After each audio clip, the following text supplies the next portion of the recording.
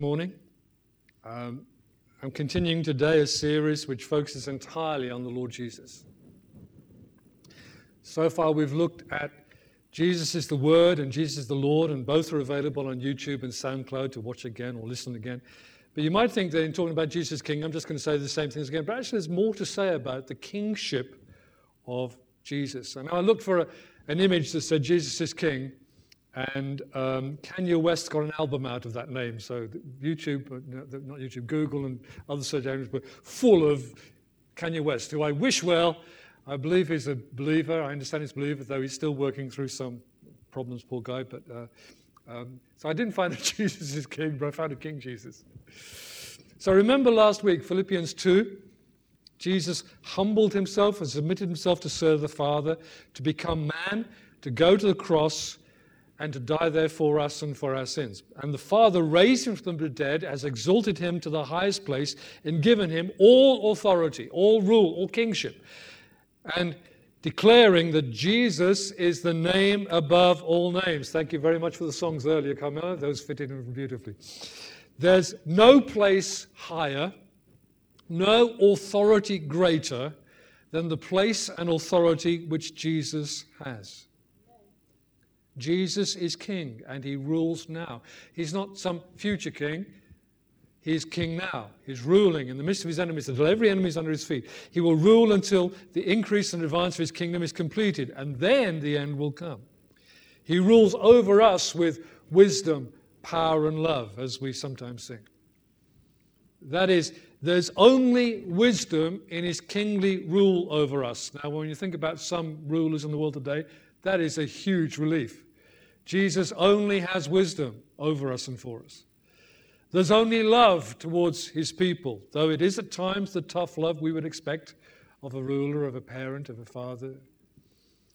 And there's no shortfall of authority in him for him to do all that he wants to do and intends to do as our king.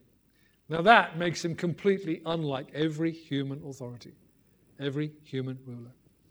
What is it to live under the reign of King Jesus?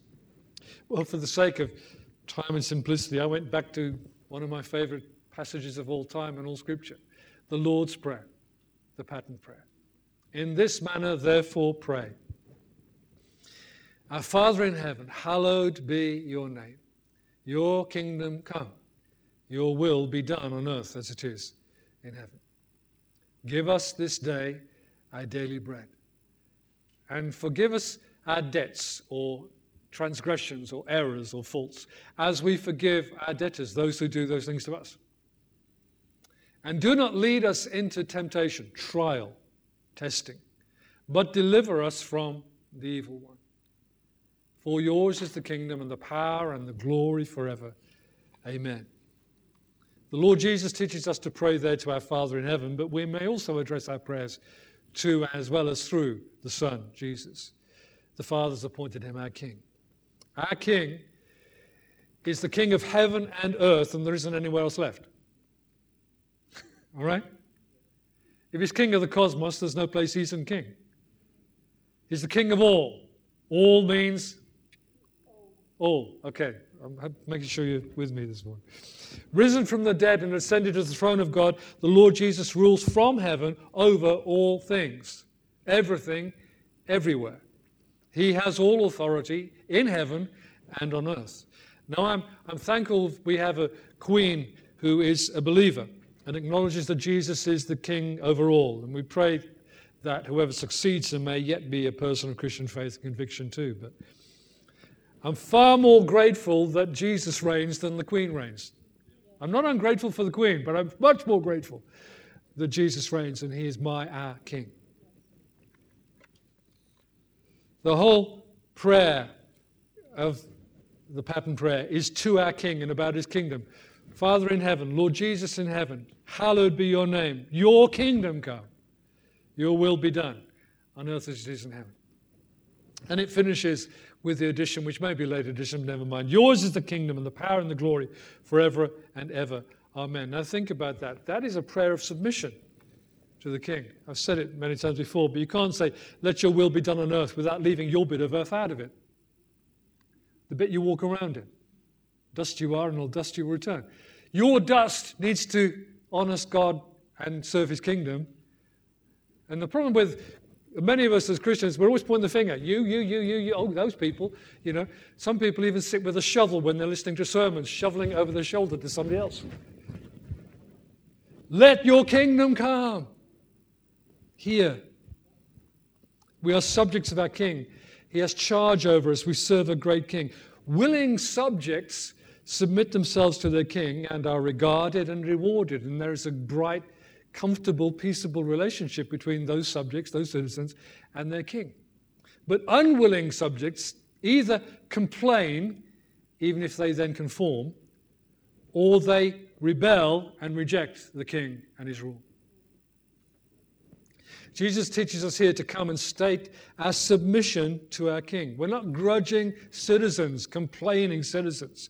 We're seeking for his kingdom and asking that his will be done on earth, in us and through us, as effectively as the host of heaven, the angels of God, serve him and obey him. We want that to be the way that we do it. How does Jesus reign? Mostly through his word, his law, the word of the King. Your will be done. How do we know his will? Through his word. It's written in James 2 the other morning. The law of God, the law contained in the Scriptures. The law of God contained in the Scriptures. I know the word law will get a reaction from some people. That shows what rebels we are by fallen human nature. We don't like law. We don't like being told to do anything or not to do things. But the Lord governs by his word. He commands. He didn't give 10 suggestions. He gave 10 commandments. The universe runs by his command. He orders it. He guides and governs by his word, his principles, his instructions, his directions. He declares and reveals his will through his word. And the Bible, the Scriptures, are the word of our King to us, the word of his covenant. The first covenant was good, but it couldn't take away sin and its power, and stood only until the time when Jesus Messiah came and made the new and better covenant for us. And we remember that every time we take communion together, which we'll do later on. This is the new covenant. It's a better covenant. It gives us power to live. Not to fail all the time, but to press on, to overcome, to deal with issues, to deal with ourselves, to come and find grace and mercy to help in time of trouble. So the Scriptures give us the word of the living God. And if you want to do well as a Christian, be faithful at reading your Bible. And doing it too. The second bit in that prayer is the provision of our King. The Lord is our provider. I can't pronounce Hebrew, but it's something like Yahweh Jireh or something. Jireh. But the Lord is our provider. The provision of the King, which goes like this: give us this day our daily bread. Now, I don't know about you, but I don't own bread. I like bread, but bread's not anything I need. Bread there stands for everything we need, the provision of God. Because actually, if you think about it, the picture in the Old Covenant is manna being given from heaven. Yeah, God's provision from heaven for everything we need. How does bread arrive at the table and in our hands? Through labor and reward for the work of agriculture, milling, flour, bakery. We worked and earned the money to buy the bread or the flour or whatever. And yet we acknowledge that beyond that, beyond the work of others and even of ourselves, God is our provider. So the traditional Hebrew blessing when you start a meal is to pick up the piece of flatbread which they're going to use to scoop up the stew with. And they bless God for the bread. He gave it. You might think, well, I grew it. No, I made it. I baked it. You know? No. He gave it. That's a godly mentality about how to get on in life. God is our provider. We don't have power to earn unless he gives us the power to earn. Jesus even called healing children's bread in the Gospels, dealing with someone who wasn't an Israelite. The healing of our bodies, of our beings, is children's bread. Every good and perfect gift comes from our Father in heaven, says James. And the Lord Jesus in the Sermon on the Mount, from which this pattern prayer is taken, tells us not to be anxious over our needs. He says, seek first the kingdom of God and his righteousness, and all these things you need, things you'll be worried about, normally speaking, if you're not a believer, shall be added to you. Seek the priority, and God will take care of the provision. Now, every kingdom has its own economy and even currency. And we live in our king's economy. I know we live in the Queen's economy in England. But if you look at your banknote, I don't know if you want to take one out at this moment in time, I'm not saying get ready to give, and that's not what I'm saying. But every coin and every banknote has whose face on it? The Queen's. All right? They're issued by the Bank of England. It's the Queen's currency. For ourselves as Christians, every bit of our income and cash flow comes from our King. Therefore, in handling income, we need to plug into God's economy, the King's economy. And we give back to our King a tithe, 10%, paid into his house, into the local church, which is then a storehouse for our life and needs as a Christian community. We can then further give to him what is the mark and measure of our gratitude and thankfulness in offerings, which are again gifts to God, and then alms, which is gifts to those in need. Charity, gifts to those in need. Now, I'm not sure that offerings and alms count for much in pleasing God if we neglect giving what he actually asks for as the first priority, the first fruits, our tithe. That's what he asks of us. So I need to do that and then learn steps more of generosity after that. We live in the Lord's economy of promised provision as we honor him by handling money with generosity, by being cheerful givers. If we want God to be generous with us, we need to learn his generosity in the way we handle what he gives to us. The kingdom of Jesus is marked by goodness and generosity. And as we freely receive from him, we are to give freely and generously back to him and to the needs of others, whether that's nearby or somewhere in the world. But it's a kingdom of grace and generosity. And we as his citizens need to learn the ways of our King. Grace and generosity. Now, grace is more than giving. And the next one is the pardon of our King. Okay, I know I've gone for peace. Never mind. The pardon of our King. You'll get this one. And forgive us our debts as we also forgive our debtors. The kingdom of Jesus is a kingdom of grace and mercy. We live under the grace and mercy of our King. And we're to live in grace and mercy towards others, including those who have upset us and offended us and, trod on our proverbial corns. Now, our reaction to, you need to forgive them is, well, they don't deserve it. Absolutely right, they don't. Score yourselves 10 out of 10. You don't deserve mercy either. Now you've got it. We're talking about grace and mercy, not about who deserves. Not about keeping a score. We're talking about releasing people from your vengeance and leaving them in the hands of God. After the pattern prayer, the Lord Jesus adds this: for if you forgive men their trespasses, your heavenly Father will also forgive you. But if you do not forgive men their trespasses, neither will your Father forgive you your trespasses. Grace is the atmosphere, the climate of the kingdom of Jesus. This is his age, the age of the gospel, and the age of the grace of God. It will end with the day of judgment yet to come on the last day.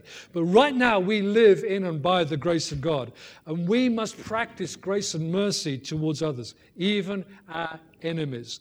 We do not need to condemn them or seek our revenge. That's the Lord's business. If they continue as they are and do not repent, that's in his hands. If we wish to continue to be forgiven by the Lord, we must learn to be forgiving. And if we value the continuing grace of God towards us, we must learn to be gracious towards others. Never lose the taste of fresh grace. It's always new. Lovely scripture in Lamentations. Lamentations is not an invigorating read, because Jeremiah is lamenting the destruction of Jerusalem in his day, 586 BC. But listen to this. In the middle of all that, there's this little gem of glory and grace. Through the Lord's mercies, we are not consumed, because his compassions do not fail. They are new every morning. Great is your faithfulness. We need to know how to plug in and find new grace for a new day. every day of our lives. People often lose their grip on faith when they're no longer gripped by a sense of the grace of God. And they become judgmental to others when they forget how precious to them personally is the grace and mercy of God. And then lastly, the protection of the King. His protection in two ways. Do not lead us into temptation, but deliver us from the evil one. Okay, first one is God defending us from something happening. The second one is us delivering us from something which is happening. He defends us, and if he doesn't defend us and allows us to go into this time of testing, then he will deliver us. He will take us through it. The King protects his people. Our King didn't serve his own interest, but the Father's will and our need. All that Jesus did, he did for the honor of the Father and the good of his people. He who pursued our good to the cost of his own suffering and death still works for our good. Things do not just work out for good. He works all things together for our good. Those who love him and serve him. We're not being guided by some blind fate. We're in the hands of our loving Father and Heavenly King. So the Lord is our defender. He defends us and keeps us from attack and trouble. And he does that more times than we even know. You don't know what he kept you from this last week. You were feeling a bit bruised by something that did happen. You've had no idea what didn't happen because he didn't allow it to happen. That's what we pray for when we pray. Lead us not into temptation, into trial. But when he chooses not to deflect the trouble from us, and we need some pain and some circumstances to grow, all right, to mature, to learn character, he will be our deliverer. He'll either take us out from it or take us through it. But he will be our deliverer as we call upon him and trust him. It's in such times of testing that we grow in faith and in character. Now, the devil would destroy us if he could. But he can't, because the Lord is our shield and defender. And the enemy is delimited by the command of God. Jesus has bound the strong man.